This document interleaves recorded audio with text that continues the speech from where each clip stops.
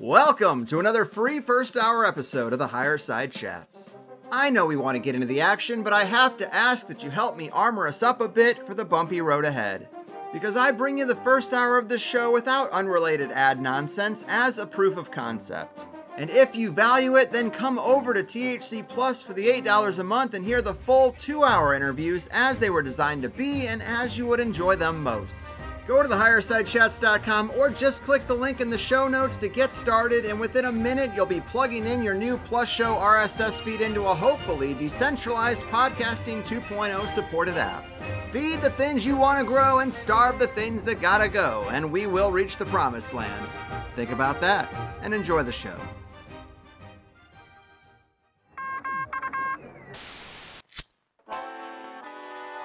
In the 1930s, President Franklin Delano Roosevelt addressed the nation through a series of radio broadcasts known as the Fireside Chats.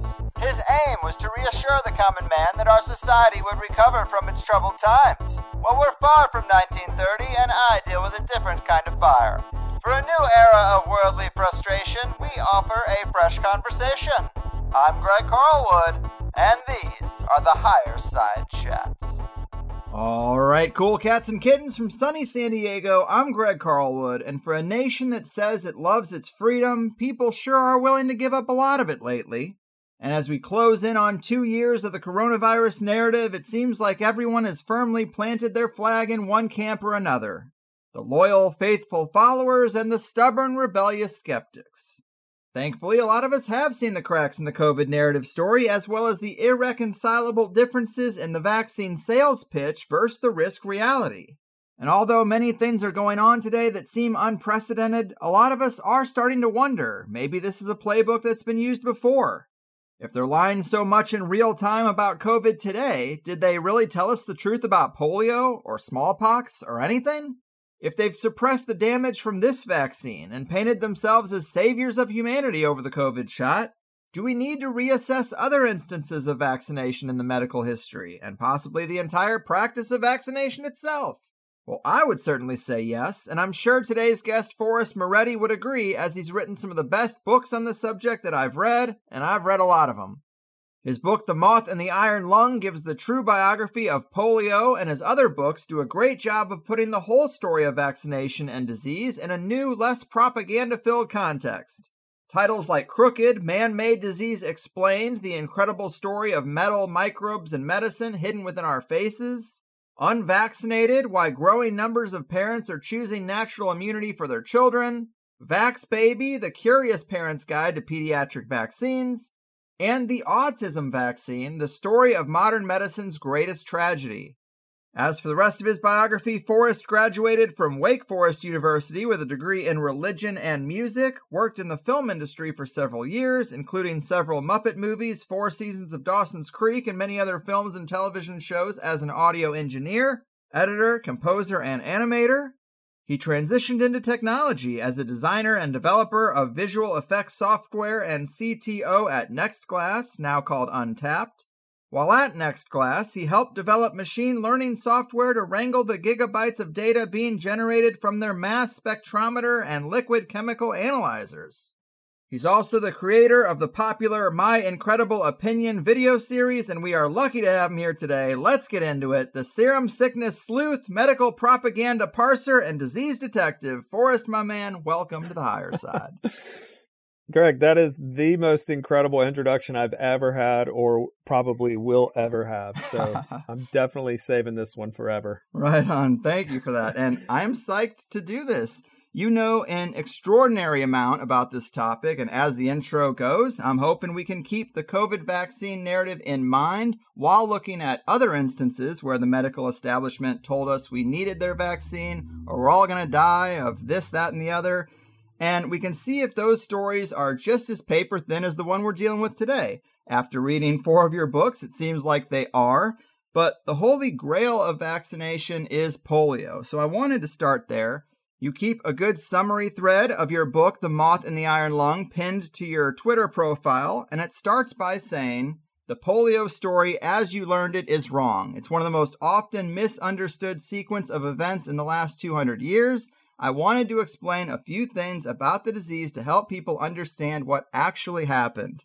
Well, that is bold, but please help us understand what actually happened in the case of polio. Yeah, it is.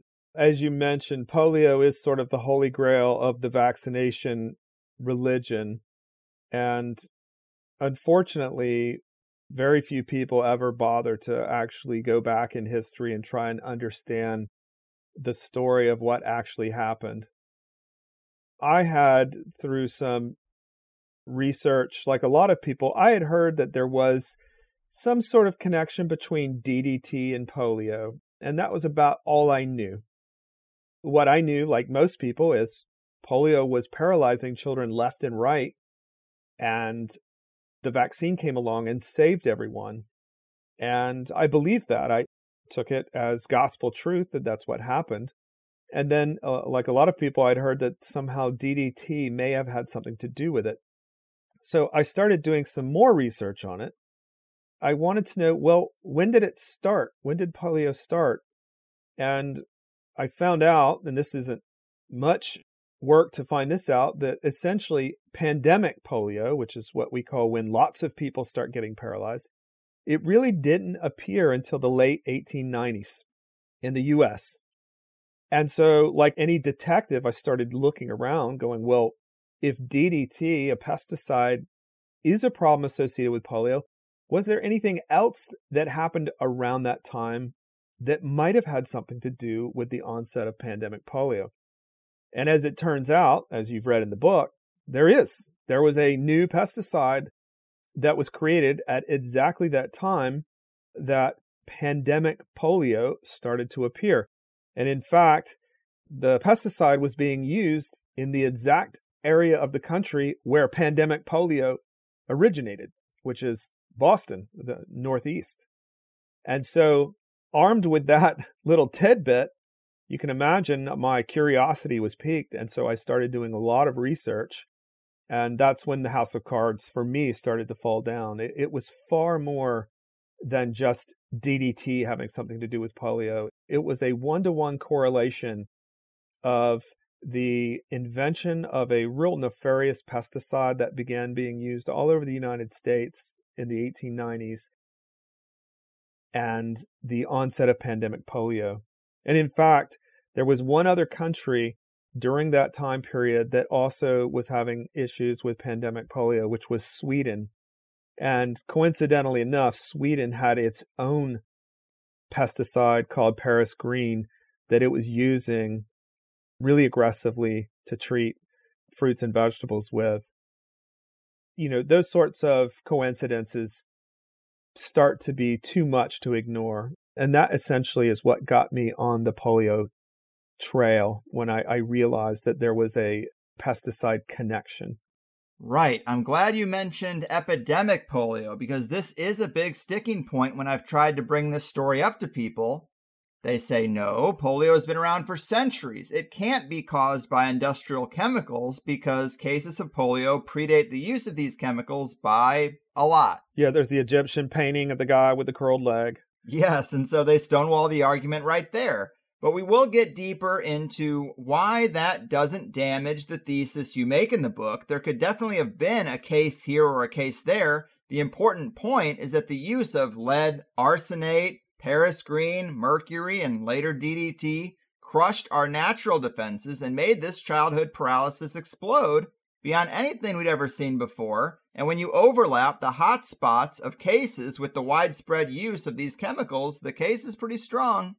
And I would also say that paralysis can happen for a lot of reasons. You can't look at one picture from ancient Egypt or an offhanded comment on some stone tablet and diagnose that as a poliovirus infection. But it's convenient for vaccine manufacturers and chemical companies to have you believe that.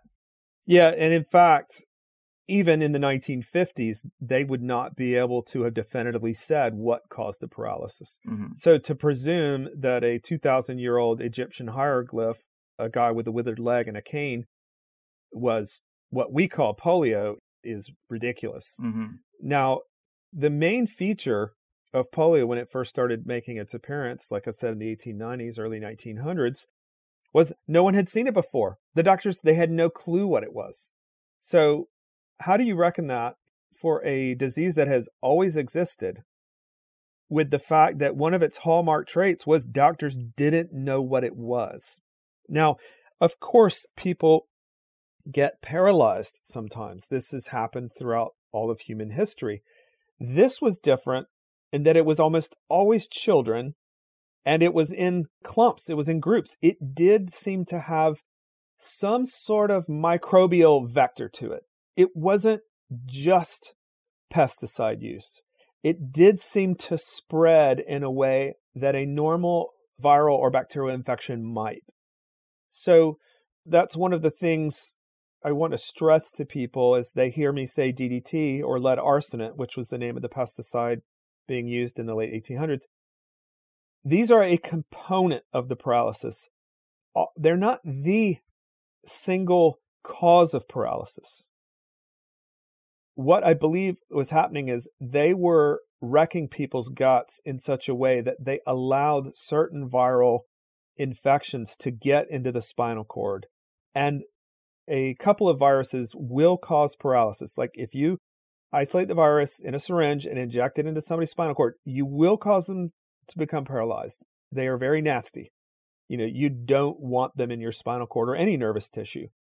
But the body's really good at keeping them out. Your immune system in your intestines is very good at keeping these sorts of infections from reaching your spinal cord. Something happened in the late 1800s, early 1900s, where children started having a problem and started becoming paralyzed. So anyone who says polio has always existed, it's the same thing as autism. They'll use the same example, and they're going to start using it for myocarditis. They'll, in the next few months, they're going to say, oh, well, pediatric myocarditis has always existed. Mm-hmm. Look, it's always been a problem. I mean, this is sort of the first line of defense when man creates a new problem through medical malpractice. They'll say, well, it's not actually a problem. It's always been here. This is nothing new. Right. I've actually already seen that with ads that say, well, kids get strokes too. Yeah, they're preloading the whole thing so that people start to feel like, well, maybe, yeah, sure. Maybe there were some kids at my elementary school that died of heart attack. Maybe I just forgot who they were because it's been so long. But no, children rarely die of heart attack. Children rarely get paralyzed, starting in the legs, working its way up the spine. That rarely happened until the 1800s. And there's a reason for it. Anybody with half a brain, you can put the pieces together and see there's too much correlation to deny there is some connection there. We all know correlation is not causation. That's like the favorite saying of anyone who is trying to defend vaccines as a source of harm. But when there's so much correlation, you can't deny it forever. Mm-hmm. Mm-hmm. Yeah, and right on this subject, I had this quote from the book, a little redundant, but it says, in a child whose spinal cord was nestled directly against their intestines, mercury teething powders or lead arsenate might combine with a simultaneous enterovirus infection to create the perfect opportunity for an otherwise innocuous virus to do serious damage. In a gut compromised from chronic metal or pesticide toxicity, many of the enteroviruses that infect millions of people each day might gain the ability to cross over into the nervous system and create the lesions of polio. So the virus had been around, but the lead and the mercury weakened our natural defenses. So it's not like we couldn't have had polio cases in the past. They were rare, and the introduction of these toxins caused it to be a quote-unquote pandemic of sorts. Yeah, there's several viruses that can cause paralysis. Poliovirus is obviously the most well-known one. There's one called Coxsackie virus. There's one called D86, or is it D68 enterovirus? There's a bunch of them. And they all do the same thing. If any of them get in your nervous system, they can cause paralysis. But what happened was, when they were studying this, they isolated the poliovirus and they decided, oh, this has to be it. It's got to be this one. And that was a huge mistake because that wasn't really the problem. We all have these enteroviruses in our guts at any given time that we all fight off successfully without any sort of paralysis. The problem, like I said before, is these pesticides were absolutely ruining people's gut health and creating pathways for these viral infections to make their way into the spinal cord. And like you mentioned at the beginning of that quote, what's interesting about children is the bottom of your spinal cord, which is essentially the part that controls your legs, it's right behind your intestines. It's literally touching it. And as you grow into adulthood, your spinal cord doesn't keep up. And eventually, your intestines don't rest up against your spinal cord anymore. So that's my hypothesis on why children have a problem with it, is because the intestinal infection was essentially sitting right next to the spinal cord. And in adults, it's out of reach. The spinal cord doesn't stay there. You know, your spinal cord doesn't grow with your body. It sort of stays a very similar length. So that's why polio was a disease of paralysis. It was the motor neurons, which were on the front of your spinal cord. On the back of your spinal cord is the stuff that is sensory. You know, it's like when you feel things. And it's really strange. They've never been able to explain this. If you were to say, well, if the virus causes the infection, why is it always on the front of the spinal cord? Like, why not the back of the spinal cord? Because your blood supply, it flows all around the spinal cord, you know? It should affect all of your spinal cord.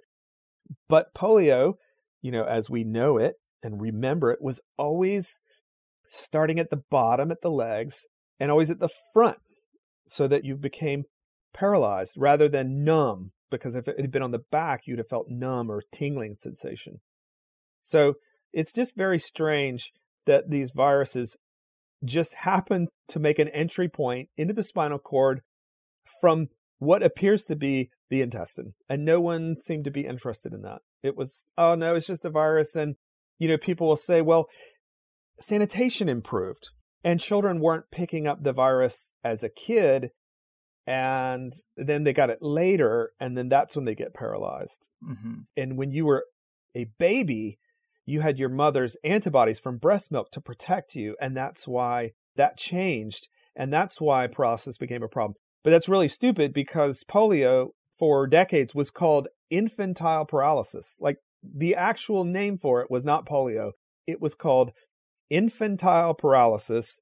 And they called it that because babies were the problem. Mm-hmm. So people say, well, it was a problem because babies didn't get it until after they were, you know, later in life because of improvements in sanitation, is dumb, because babies were the actual problem. The disease was named after it. So this notion that improved sanitation is what caused it is absolutely ridiculous. But again, humans have a knack for, we don't see what we don't want to see, right? I have this saying that says, you will not find what you're not looking for.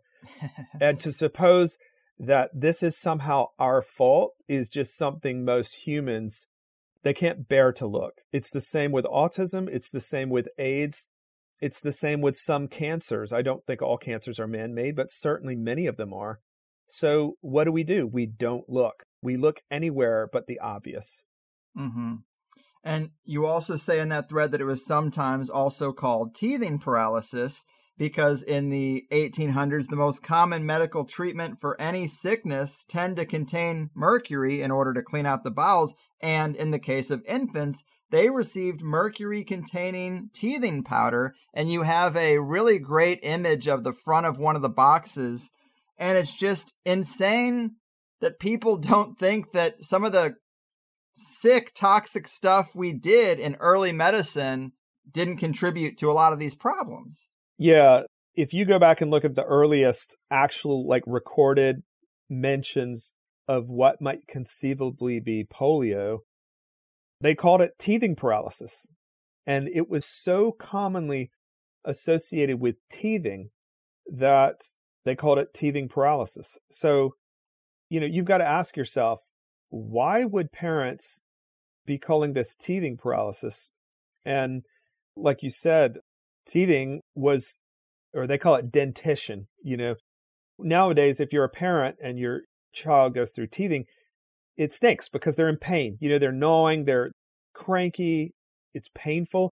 Back then, they thought dentition or when your teeth were emerging, they thought it was like an actual medical emergency. They thought it was this strange time in every person's life when all sorts of diseases might enter into their system, because your gums, there's a break in the gum. And they treated it as if it was a health emergency. And so parents routinely administered mercury, and it wasn't like a silver liquid. It was actually like powder. It was like a teething powder. It was like a BC powder, like a headache powder. And they'd give it to the kids, and it would absolutely destroy their intestines. I mean, it's horrible what it would do to them. So now, whether the mercury itself caused paralysis, because it certainly can, mercury is called the great pretender. It can simulate almost any medical problem you can imagine can sometimes be traced back to mercury. And thankfully, our mercury exposure level is pretty low nowadays because people finally realized it wasn't a good idea to be purposefully administering it to children. But back then, they would give kids loads of this stuff. And it's no wonder they had all kinds of health problems, the least of which, was paralysis. So, yeah, I mean, teething paralysis was a common occurrence in the 1800s. They didn't know why it was. They would see it every now and then, but had no clue that it might be connected to some of the medicinal metals they were administering to children. Right. Yeah, pouring mercury powder in their mouth. Who would have thought that could be causing a problem rather than solving the potential for a maybe problem that they were worried about and trying to get ahead of? And I guess for people who maybe don't see the obvious reason your book is called The Moth in the Iron Lung yet, why did you go with that title? What does that have to do with the story of polio? Well, as I mentioned, there was the introduction of a new pesticide that came about in the Northeast United States, invented in 1892, 1893. And it was actually directly related to an invasive species of moth that had been set loose just outside of Boston in Medford, Massachusetts. It was called the gypsy moth. And as any of your listeners know, invasive species can really wreak havoc on the native habitat. And this moth just began eating every tree in sight up there. I think it was oak that was like its favored tree. And it was absolutely destroying everything up there. So they started trying to come up with a way to have a better pesticide. And I mentioned Sweden was using this thing called Paris Green, which was popular in the United States, but it washed off too easily. If there was a rain, you would have to recoat everything again. You can imagine that was really expensive. So some scientists came up with the idea of mixing lead and arsenic together, and it made it extremely sticky, and it was really difficult to wash off. And it was wildly successful. I mean, these people were thrilled at how well this pesticide would adhere to things. And in fact, it adhered to things better than it killed the bugs. Now, it did work against the moth, which was, of course, a caterpillar at that stage of its life, but they started coating everything with it. I mean, there was literally no concern at all for the toxicity of this thing. You can look up pictures. If you Google gypsy moth, New England, 1900s, you'll see pictures of armies of men with these massive pump trucks coating trees in this stuff, just trying to stop the spread of the creature. And of course they thought, well, you can't see it on the apple. Let's say we spray an apple tree with it and then a kid wants to eat the apple. Well, you can't see it, so it's probably fine, but we'll wash it off with some water and the kid will be fine. But the reality is it had soaked into the apple at that point, and you can't wash it off anyway. That was its whole calling card, was that it was almost impossible to get off. And like I said, the first official polio epidemic in the United States is thought to be in Vermont in 1894.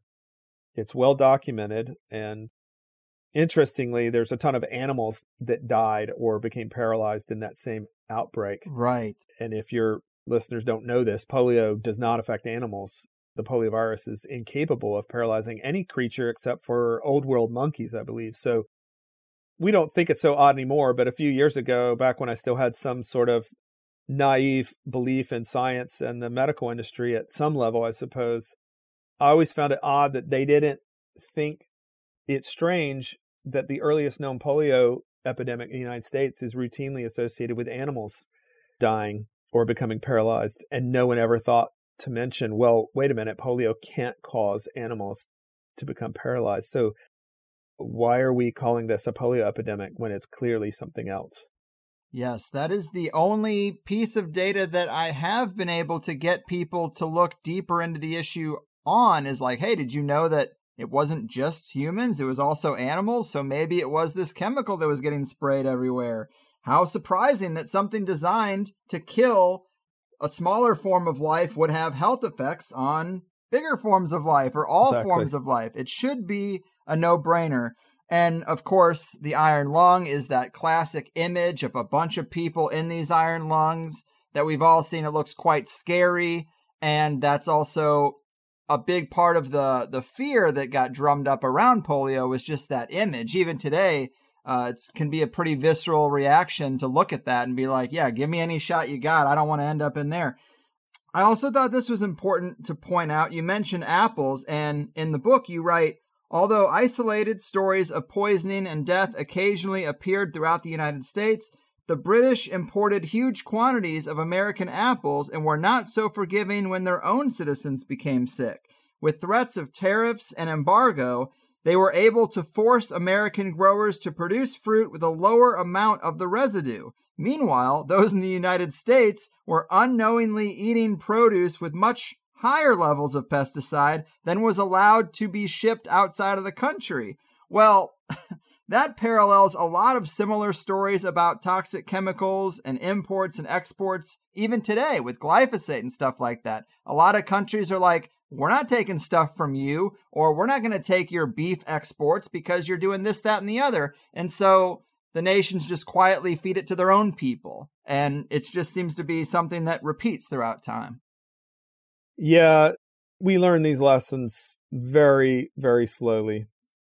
I can divide human history into two parts, with the beginning of metal being used either as pesticide or as medicine. To me, that is probably one of the single biggest mistakes we've ever made, when we started consuming or injecting metallic substances, either through pesticides, through medicinal injections, or orally, whatever. And here we are, the year 2021, and most everyone has a little bit of an assumption that mercury is bad, right? I remember growing up, and if you dropped the thermometer on the ground, that was like, run away. It was like instant death if you were around the mercury in the thermometer. Mm-hmm. And then a lead pencil. We had a little bit of a realization about lead. I remember if you got stabbed with a lead pencil, that was like instant death as a child. Right. We sort of thought that was what was going to happen. So 2021, and that's really as far as we've gotten, is a little bit of a sort of a mythological tale from lead poisoning, which can certainly harm you, not from being stabbed by a pencil, of course, and then mercury, which can certainly harm you, but unlikely to. But we've gotten no further than that. If you were to suggest that pesticides can cause harm, people would say, well, maybe, but it's such low amounts. And the end of that chain is always, but the experts are looking into this. The experts are doing the right thing. Believe me, they would say something if this were truly dangerous. This is the fallback of anyone who doesn't sort of research this kind of thing. It's always, I trust the moral compass of those who are supposed to warn us about these things. And like all industries, these people are usually in bed with the industries that they're supposed to protect us from. Mm-hmm. And I mentioned in the book, people were looking over what was clearly harm from this lead arsenate, this new pesticide. The people that were in charge of regulating it were clearly overlooking problems left and right. Either they were getting paid to overlook it directly through bribes, or they were getting cushy jobs. Once they retired from their post with the government, they would become a director at the company that made the pesticide. I mean, this still goes on today. I mean, look at the current, I think it's the CEO of Pfizer. He just left his post as the head of the FDA, and this revolving door continues on and on. So I think probably the biggest difficulty I have in speaking with anyone on this issue or any other is you can't trust those people who have been put in charge to protect us from these things. They do not have your interests at heart. And most people are not willing to admit that. They really live in a fantasy land where they truly think some of these people care about them and will do the right thing and say these things. Yeah. And unfortunately, the systems are set up to favor corporations over people. And we are always the loser in these sorts of things. Absolutely. Which is why we all do this sort of research ourselves. It's why we self-publish these books, because there's very few publishers who will carry them. It's why we get attacked on social media. It's because we're saying the things that we're not supposed to say. For me to suggest that polio is a man-made phenomenon and that it was our own fault, and all these images of children in iron lungs and Aunt Betty and Uncle Joe who, are crippled for life, for me to suggest that, actually that wasn't a natural phenomenon, but that was a man-made problem, that doesn't go over very well. That's and true. I can understand why. Yes, as can I. And I wanted to jump to one of the most damning pieces of data when it comes to the history of vaccination overall. It's a chart you talk about in the beginning of your book, Unvaccinated.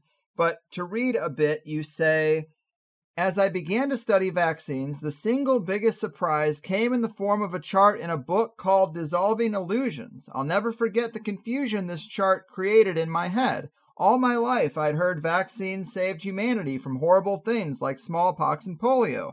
Before vaccines, there was widespread death and destruction from disease. After the vaccines, all of the childhood illnesses that had plagued humanity for centuries disappeared, basically overnight.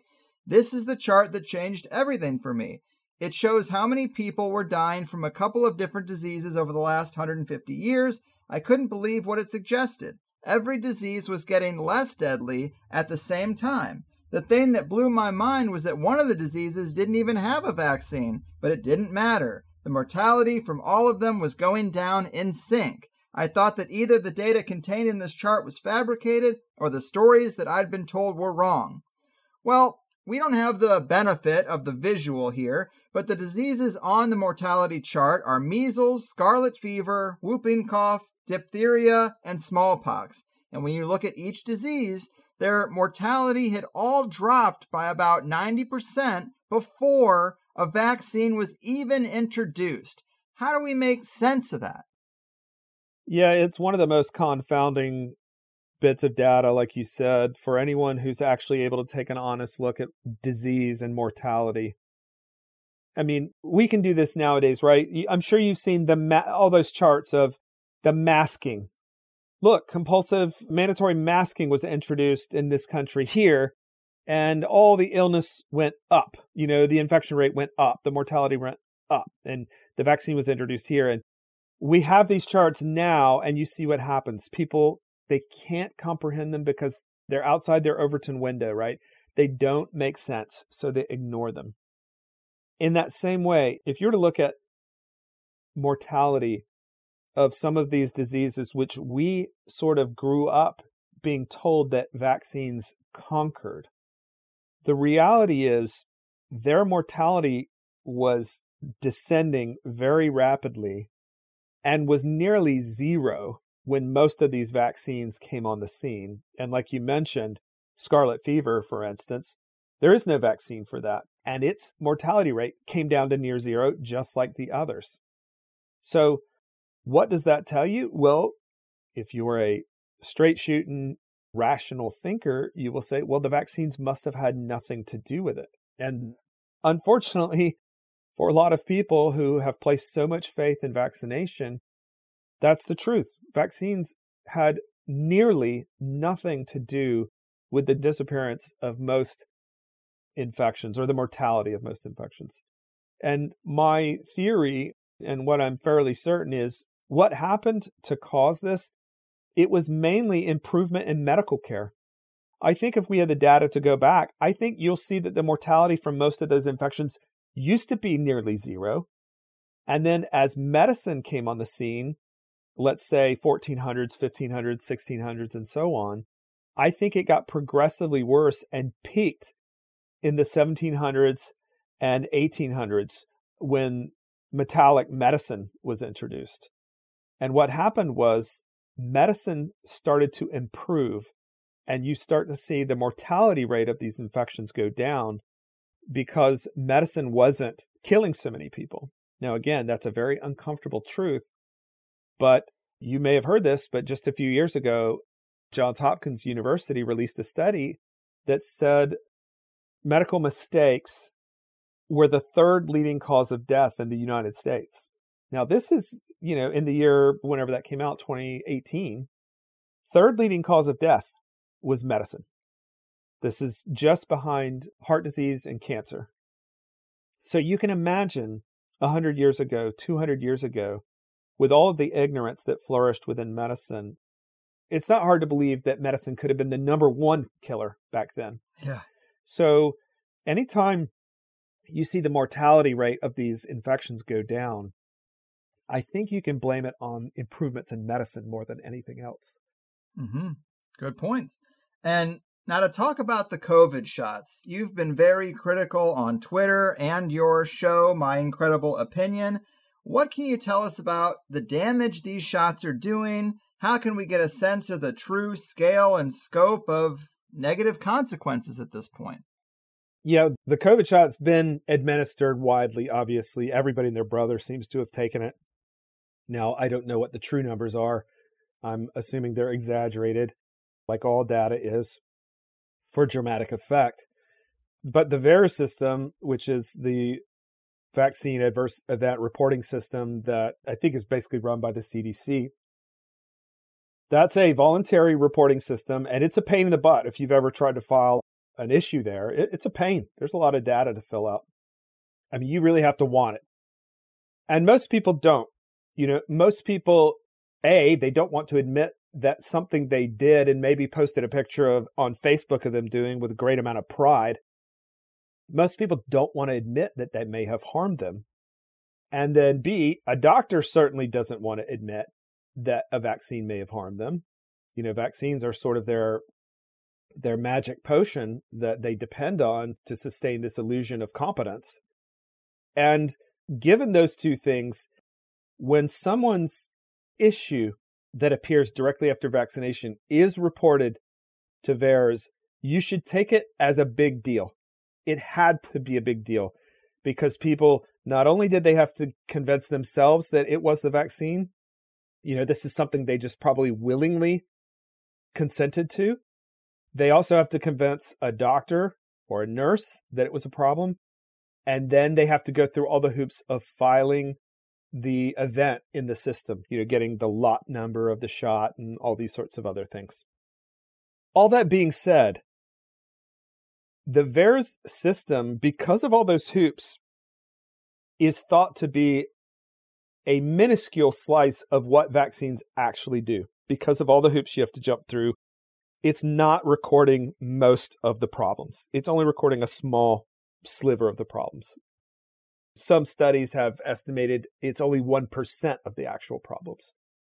So when you take a look at the VAERS system and just pick mortality or death as an actual post-vaccine event, and I'm sure you've seen the chart, the bar for 2021 and vaccine death has literally got to be 30 or 40 times higher than any other year ever reported.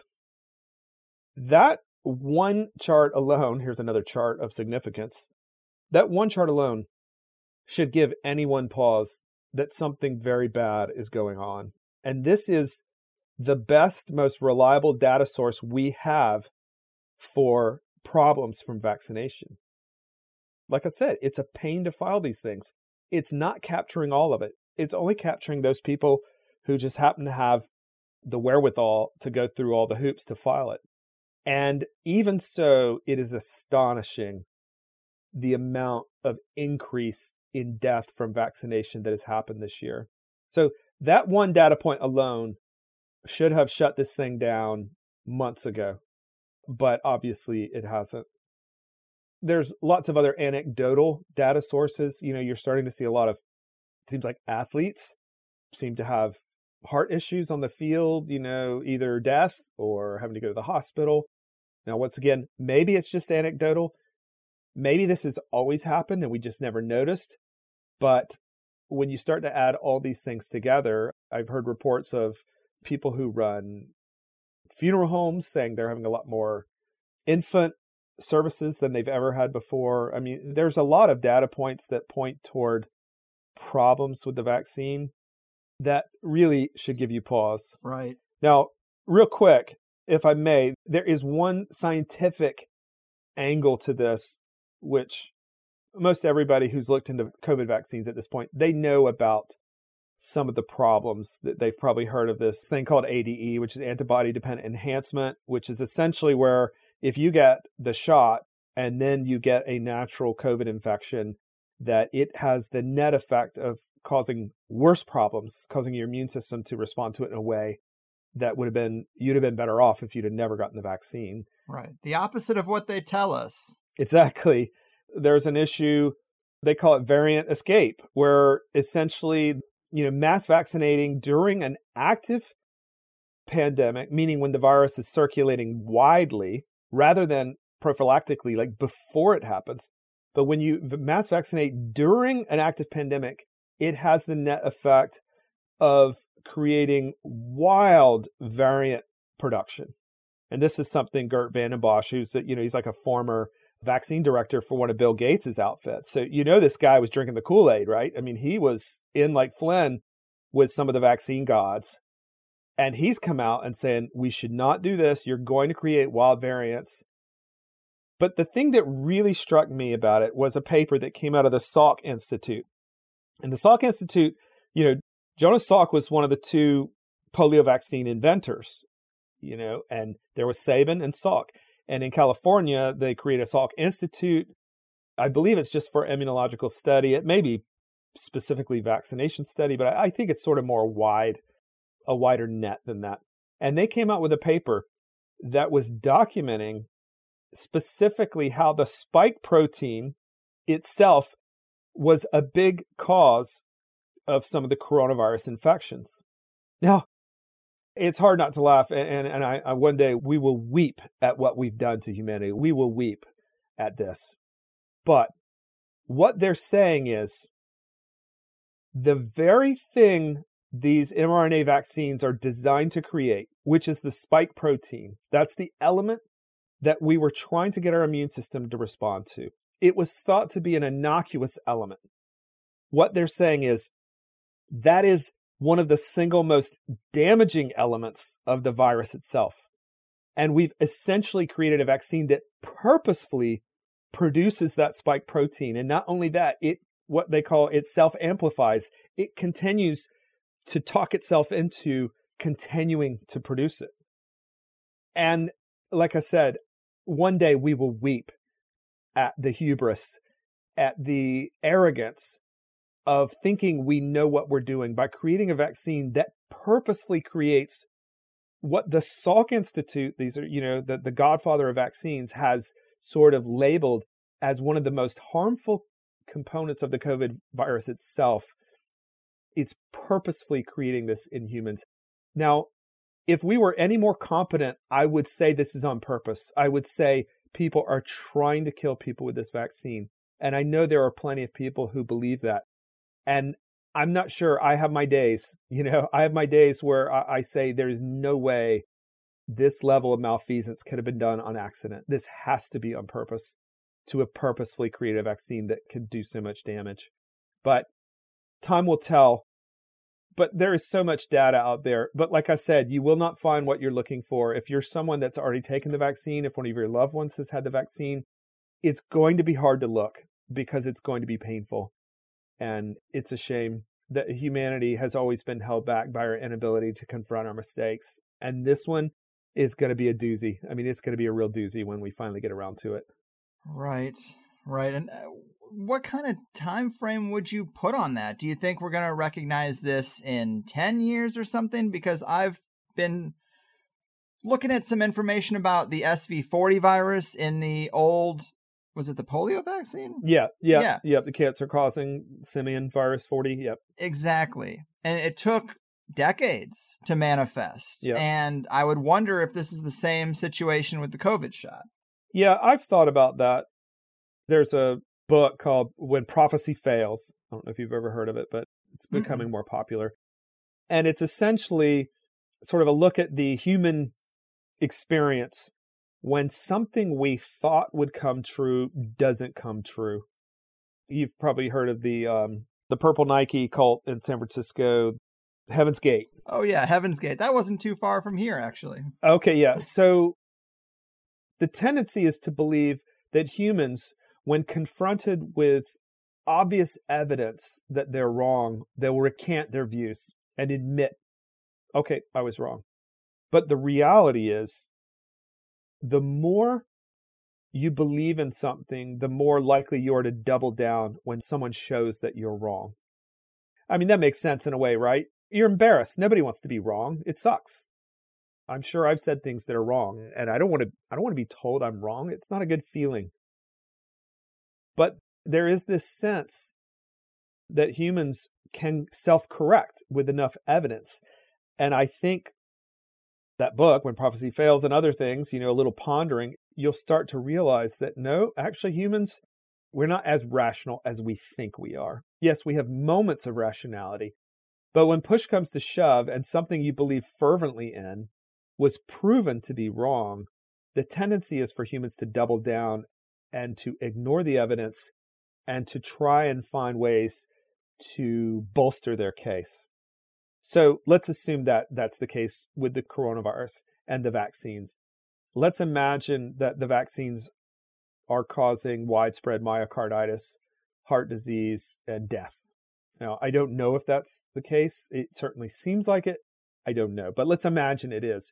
What is humans' likely reaction to that? Well, I would judge what their likely reaction to be based on how fervently they pushed the vaccine, on how often and how proud they were of taking the vaccine, because that's an indicator of their commitment to it. Mm-hmm.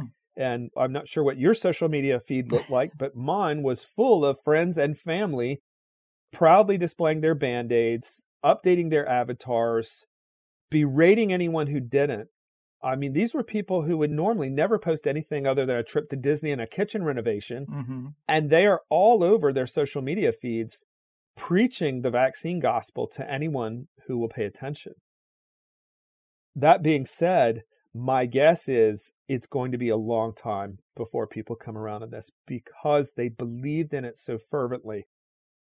And the amount of damage that it apparently is doing already, and we're only, 6 months out, maybe coming up on a year out from some of the really early adopters of the vaccine, and you're seeing excess mortality rates up in many countries. You're seeing what appear to be some very elevated numbers of athletes dying or being struck down with heart issues. I mean, I don't know. I have 3 or 4 close people within my friend and family network who have all had what I would consider obvious vaccine side effects. Mm. And 2 of them I approached and mentioned, and both of them refused to listen to me. Wow. Yeah, that's going to hurt the VAERS numbers if people are dealing with an actual physical illness or a side effect and they won't even confront it. I saw on your Twitter just the other day a woman, of course, with a blue check mark saying, I took the vaccine, I got myocarditis, and I would do it again because mild myocarditis is treatable and COVID is a death sentence. And so I'm better in the hands of Big Pharma more than ever. And it's just like, wow, you really couldn't be more wrong. If something is going on with your heart or your blood, it seems like one of the most serious issues you could have. And there's no guarantee that that's going to go away. And of course, everyone I know who's gotten COVID, it was much like the flu, as they say. But I wanted to ask you a little bit about what this shot might really be about, because they've already said it doesn't keep you from getting or spreading COVID. So why do only the unvaccinated need to wear masks in stores? Why do only the unvaccinated need a test to get into an event? It's an initiation ritual, as you've said, but you've also said when Amazon starts requiring vaccine passports to buy anything, maybe people will finally realize what's going on. Hint, it's not about your health. And that's well said. Of course, that's a hypothetical, but if that were to happen, it would make no sense at all. Something that also makes no sense that is happening is people being told they're going to lose their jobs even when they work from home if they don't get this shot. And if Amazon were to do this, it wouldn't really surprise me, but I guess it all begs the question, what do you think it really is about? If you say, hint, it's not about your health, what is it? Well, my take on it, and this is just my opinion, I can't say this is it for sure, but I see humanity forking right now. You know, in the past, we may have been divided by race or ethnicity, by geography, by our language that we speak. We may have been divided by a lot of things. And I see a fork in the road right now, and humanity is forking. And some people are going towards essentially what is a new religion. It's essentially the worship of technology and progress, science essentially, as our savior. Now, vaccination is obviously sort of the Messiah character in this whole story. But essentially, these humans believe that nature is perfectible and is being perfected so long as we listen to the priests, the high priests of this religion, which are scientists, physicians, pharmaceutical oligarchs, and people like that. Now, there's another side of the fork, which is the side that I'm on, which says, I do not accept this. I reject it. I don't think humankind is perfectible. I think we have problems. I think as a Christian, I believe we're sinful. Now you can, other faiths have their version of that sort of worldview. And I think we have to deal with that. We have to sort of deal with our shortcomings and do the best we can. And I will say, human pride has sort of been the cause of all the world's greatest suffering, more than probably anything else. C.S. Lewis has a real famous quote where he says, everyone fears the robber barons, as he calls them, but the real threat to humanity is the person who thinks they're doing good, because they don't wake up with guilt hanging over their head, telling them what they're doing is wrong. They wake up being told what they're doing is right and what they think is actually going to save people. So I think that's what makes vaccines so nefarious, is people genuinely believe they're doing well. They wake up in the morning excited to get more people vaccinated. Vaccine mandates these people losing their job. They get excited about that because they think they're getting closer to this perfection.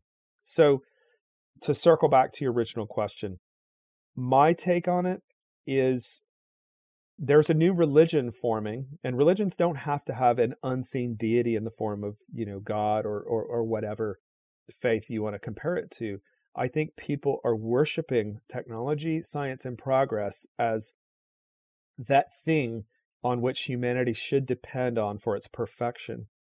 And vaccines are the main instrument that these people subscribe to that faith with. Now, they don't recognize that. They wouldn't consciously say this. They probably would disagree with me if I told them. But I think that's what's happening, is a lot of religious belief is being supplanted by faith in technology and science. And that's why vaccination has become essentially communion or initiation ritual. That's why when things go wrong, people double down and say, no, I'm still doing it, because they have to show faith in their God. They can't recant on their faith at that point. I mean, I would say the same thing. If, as a Christian, I get in a car wreck or a tornado comes by and, destroys my house and nearly kills me, I would try to be optimistic about it. I would say, well, God spared me. And then the rational person may say, no, God just tried to kill you and he just barely, failed. But it's natural for humans to be optimistic, in that thing that you believe in. So that's my take. We're forking. A lot of people are going towards science and technology as a new religion. It's the transhuman thing. That's a whole nother conversation maybe we can cover in the next hour, but it ties in with this move towards transhumanism and sort of extending our life beyond the natural world. Yes, I agree with that. And I am going to cut back into what would be the free show that everybody will hear. I usually put the end cap on there because we're talking about, where can people follow up with you? What are you working on next? But I wanted to have you give people the elevator pitch for your book, Crooked, because this is a book that approaches disease and the vaccine issue in a far different way from a lot of other books. And you might see that title Crooked and be like, what the hell is this about? And it's actually pretty interesting. Yeah, Crooked is essentially a very thorough look into this history of medicine with metal. And this is not my own idea. Other people have noticed this for probably 200 years. But as it turns out, the face is a canary in the coal mine, is the early warning system for neurological problems, particularly the brainstem, which is sort of my area of focus in my research. The brainstem is sort of like that little thing that sort of pokes out at the bottom of the brain. It has these things called cranial nerves that come off of them. And cranial nerves, among other things, control the muscles in your face, your ability to smile, your ability to point your eyes in different directions. And this is, if you think of Bell's palsy, you've seen this before, I'm sure, where someone sort of smiles in a sort of lopsided way. They don't know exactly the mechanism for Bell's palsy. It's a name for something, but it's not an explanation for something. And my research has led me to understand or to believe that asymmetrical faces are not natural and that you can actually track vaccine damage fairly accurately through facial asymmetry.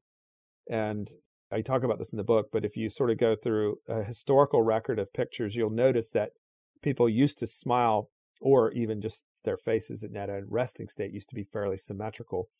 But if you sort of come through, the 30s, 40s, 50s, 60s and go on, you'll start to notice people are more and more and more asymmetrical. And they smile, crooked smiles, and their eyes don't point in the same direction. They might have what you call a lazy eye, where one eye sort of points away from your nose. And you might think that, well, this is just coincidence. People like to smirk nowadays. But what's interesting is it's almost always boys that do it. And as I said before, the brainstem, I believe, is sort of the heart of the autism problem. And if 4 boys for every girl have crooked smiles and misaligned eyes, and that's the exact same ratio of boys to girls with autism, then it starts to make you wonder, is there a connection here? So Crooked goes through all the different cranial nerves, the most obvious being the nerves that help you to keep your eyes pointed in the same direction and the nerves that help you to smile evenly. And it goes through and it historically gives some record of accounts of people noticing this after medicinal metals were administered to people. Unfortunately, a lot of people I've talked to have gone back through their children's photos, now that we have 1 million photos of our children, and they can tell down to the day when their child got injured, because they'll see that their child was smiling evenly. And then one day they're suddenly smiling like with a smirk, like they can't quite pull one side of their face up. And in fact, I had a lady get in touch with me who took a picture of her daughter in the doctor's office waiting for her vaccines because they were just bored and were clowning around. And her daughter's sitting on the little stool that rolls around. She's kind of goofing around and she's smiling perfectly evenly. And then to celebrate getting the vaccines, the mother takes her daughter to a little ice cream place to get ice cream. She took another picture of her and her daughter's smile is completely lopsided. And this was literally less than 30 minutes after she had gotten the vaccines. And you start to see these sorts of things pile up. Not often that dramatic in terms of time. They're like the compression of time. But I've had a lot of people get in touch with me and show me a before and after, and they'll say, you want to guess when their vaccines were? And they're often, right in between those two shots. Pictures, I should say. Wow. Man, yeah, that is a really interesting take because so many people say, well, everyone we know was vaccinated and we're all fine. And it's like, well, sometimes there's really subtle things going on that you assume are just part of the way you are that might not have been. Or maybe people have eczema or allergies and they're just glossing right over that fact to say that they're quote unquote fine. And it's like, we just don't have a big enough sample size when you're trying to vaccinate every single kid in the country as to what would occur naturally and what wouldn't. But it really makes you wonder what our general health would be like without the shots, without the laboratory meddling, and without the industrial chemicals we've been exposed to during industrialization. Yeah. But man, Forrest, this has been super informative. I'm very thankful I could get you on. I know you don't do a ton of interviews, so thanks for making the exception. I wanted to mention that it seems like you're also working on another book and a documentary called Fear Merchants. What can you tell people about some of the future work you have planned? Well, Fear Merchants was something I put out last year as the COVID epidemic hit. I was trying to wake people up to the players that were going on behind the scenes using fear as a tool to manipulate people into being controlled. I made a 6-minute trailer for it. I put it out on YouTube, and it was market research to see if people were interested in it enough to warrant doing a documentary. I'm not actively working on that right now. I do have 2 other books I'm working on. One is Gain of Function, which is sort of a history of science, of the dark side of science, when it's purposefully trying to make things that could harm people. It actually goes way back to before Tony Fauci, but that's sort of the culmination of that type of research is what we're seeing right now. And then I'm writing a novel. I'll probably publish it under a pen name just so that people don't get confused by me writing truthful biographies and scientific research books and then novels, but it's a novel called Super Spreader, and it's essentially an extrapolation of what's happening now and me projecting how bad it could actually get. So when I say I don't go into tinfoil conspiracy land very much, this book certainly will. I will push it as far as I can possibly see it. It's a truly awful dystopian vision of where things are going. So those are the 2 things I'm working on now. All my books I have audiobook versions for most of them. They're all on Amazon currently, amazingly, I should say. And you can also buy them directly from me through my website at forrestmaready.com. You'll just have to Google my name and you'll see it come up. It's mainly those 2 books are my big project right now. Mm-hmm. Yes, and you're also very active on Twitter. I pretty much don't use social media anymore, but if you look at my Twitter feed, pretty much every other thing is just me retweeting something that you said. So, okay, I appreciate it. People should follow up on that too if they want to get a daily dose of sanity. And man, it's just been a real pleasure. I hope we can talk again when your next big thing comes out, because this is probably the most important topic that I could imagine covering. But until then, take care and keep fighting the good fight. Awesome. Thanks, Greg. Thanks for having me. You got it. All right. Always a good day to throw some shade at the big medical machine. Huge thanks to Forrest. Great interview.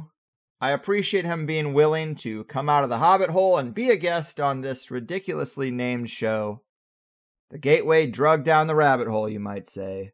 But I know he doesn't do a ton of interviews, and I really wanted to get this one, so I feel lucky.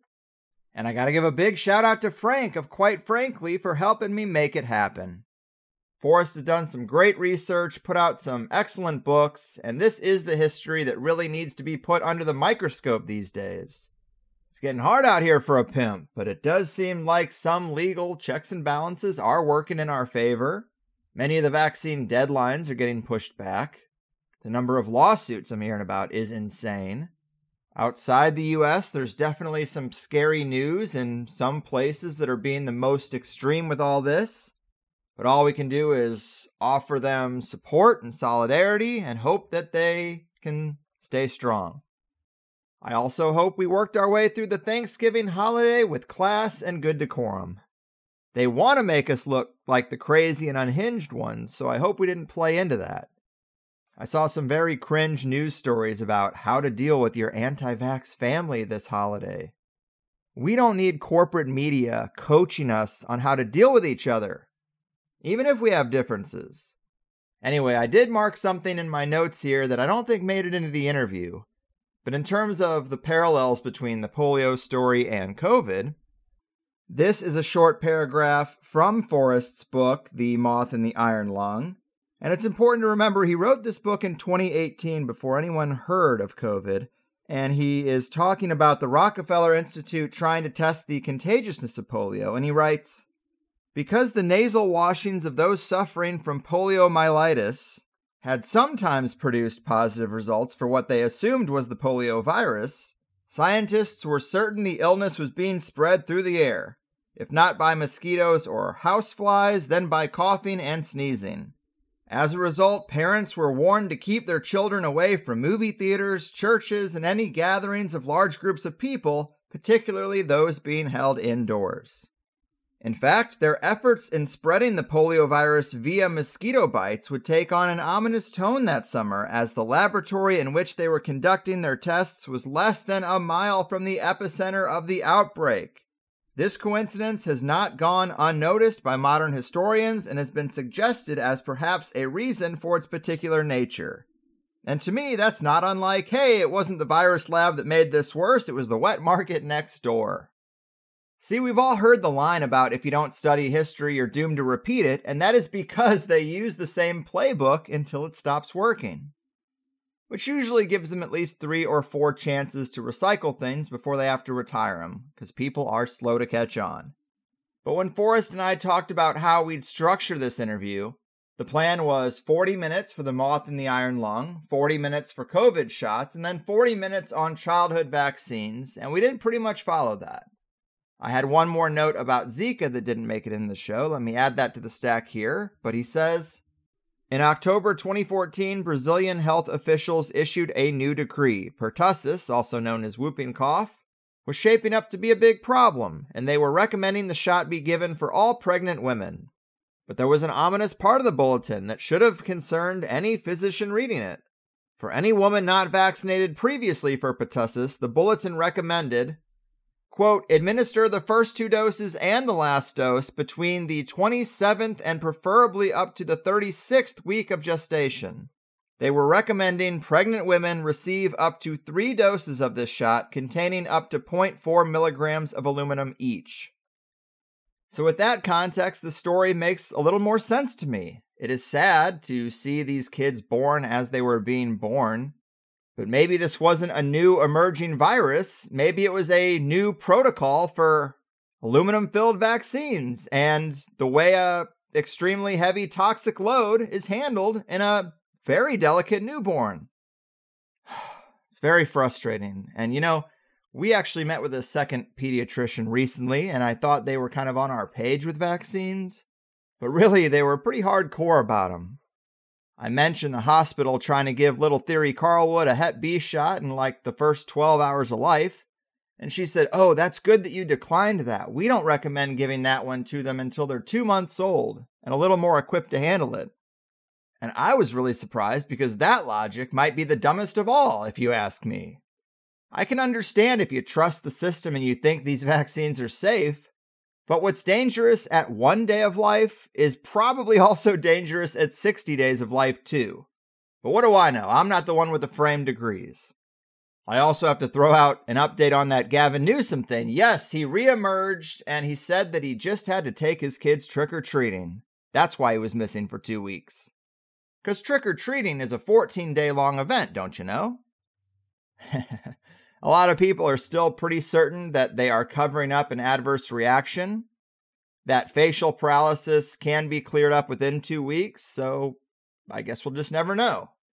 But his press conference did seem like he was doing a lot of over-explaining, and I also thought it was a bit weird that he would take his kids trick-or-treating at all. Isn't it dangerous out there? Not too dangerous to get his kids those immune-boosting corporate candies, of course. But I thought this interview was a great one. I don't know how people can be so blindly confident in the medical establishment given the known history, and then you get down to this level and it's even crazier. We didn't even discover the importance of the gut microbiome until the last 20 or 30 years, and now we know how important that is, but they won't say that new context would have ever affected anything in medical history. It's like, really? Don't we need to re-examine everything in the gut-brain paradigm now that it's established? They can't say, well, we didn't know shit about this very important aspect of human health, but luckily it never affected anything we ever did, or our treatment protocols, or anything. It's a fact that we gave mercury teething powder to infants. It's also a fact that we know how toxic it is.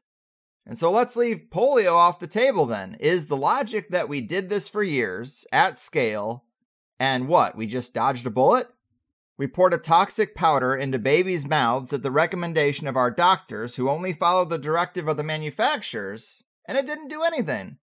But we conveniently and quietly stopped doing that for basically no reason, I guess, huh? And then in the polio story, add in the animal paralysis too. That's a head scratcher for the conventional story, isn't it?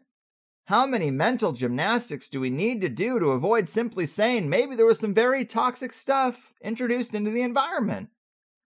The irony of the data in that chart that I deliberately brought up in the first hour is that Forrest gives credit to improvements in medicine for those diseases going down to almost nothing before vaccines were introduced. Like, he's saying major improvements had been made, treatments got better, we learned how to manage these problems, and probably a little herd immunity too. And that's a beautiful thing, and something to be celebrated, and it's why vaccines in particular are what we're focused on. Unneeded at best, and damaging at worst. Your kid could get diphtheria, or you can guarantee an aluminum injection. Those are your choices. Fun stuff, but if you like the first hour, you know the second is just as good. We talked about filling the faith void with scientism, Forrest's experiences being involved with the Trump administration's Vaccine Safety Commission meeting at the NIH, Forrest's assessment of how the vaccine mandate push is trending at the moment, the early signs of state succession, a crash course in childhood vaccines, the dangers, the diseases, and the risks. Can vaccine aluminum damage be reversed or the body detoxified? And a really interesting thread about the relationship between fear and vaccine damage. Compelling stuff through and through. Sign up for the Higher Side Chats Plus and get the second half of these interviews. You think 1 hour's enough? It isn't. Treat yourself. Or take advantage of the brand new THC Plus gifting option. People have been asking me about this for a long time, and now we have a really good process for gifting. Whether you're already a member or not, 1, 3, 6, or 12 months. And you can even see if your gift has been claimed on your account dashboard. I'm a family man now, guys, so these signups mean more than ever. 'Tis the season to red pill your friends and family, right? But I gotta get out of here. Really happy with this one. Hope it's a subscription seller for some of you out there, and I hope others pick up some of Forrest's books. And I'll see you soon with one more for the month of November. Take care of you and yours. I'm out of here. Your move, metallic medicine minions, corporate pharma collaborators, and serum sickness information suppressors. Your fucking move. Get through the gate downtown, walking fast, security passed and I'm homebound.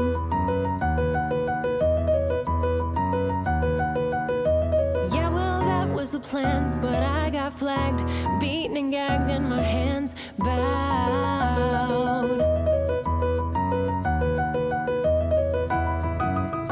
Now I'm screwed, I'm so screwed, but I still wonder if I could stall, get past the these guys.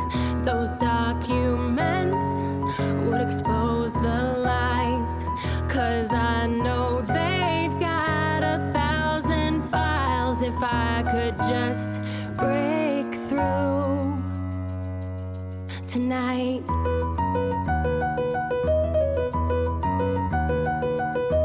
Bioweapon disease, so many coups, blue beam 2 and more conspiracies. I was close to the prize, but now these guys are wiping clean my precious memory.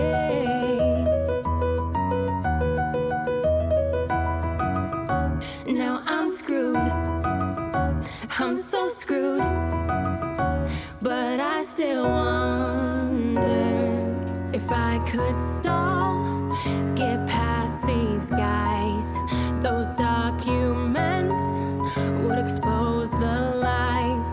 'Cause I know they've got 1,000 files. If I could just break through tonight.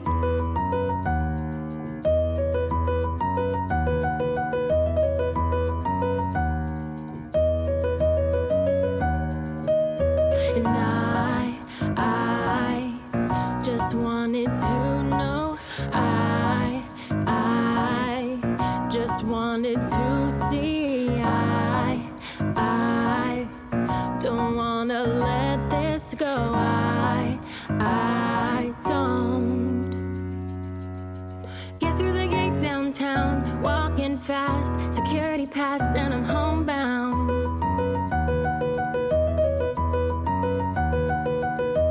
Yeah, well, that was the plan, but I got flagged, beaten and gagged, and my hands bowed.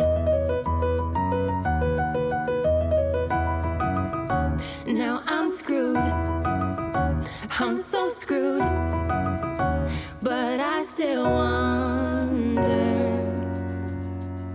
if I could stall, get past these guys.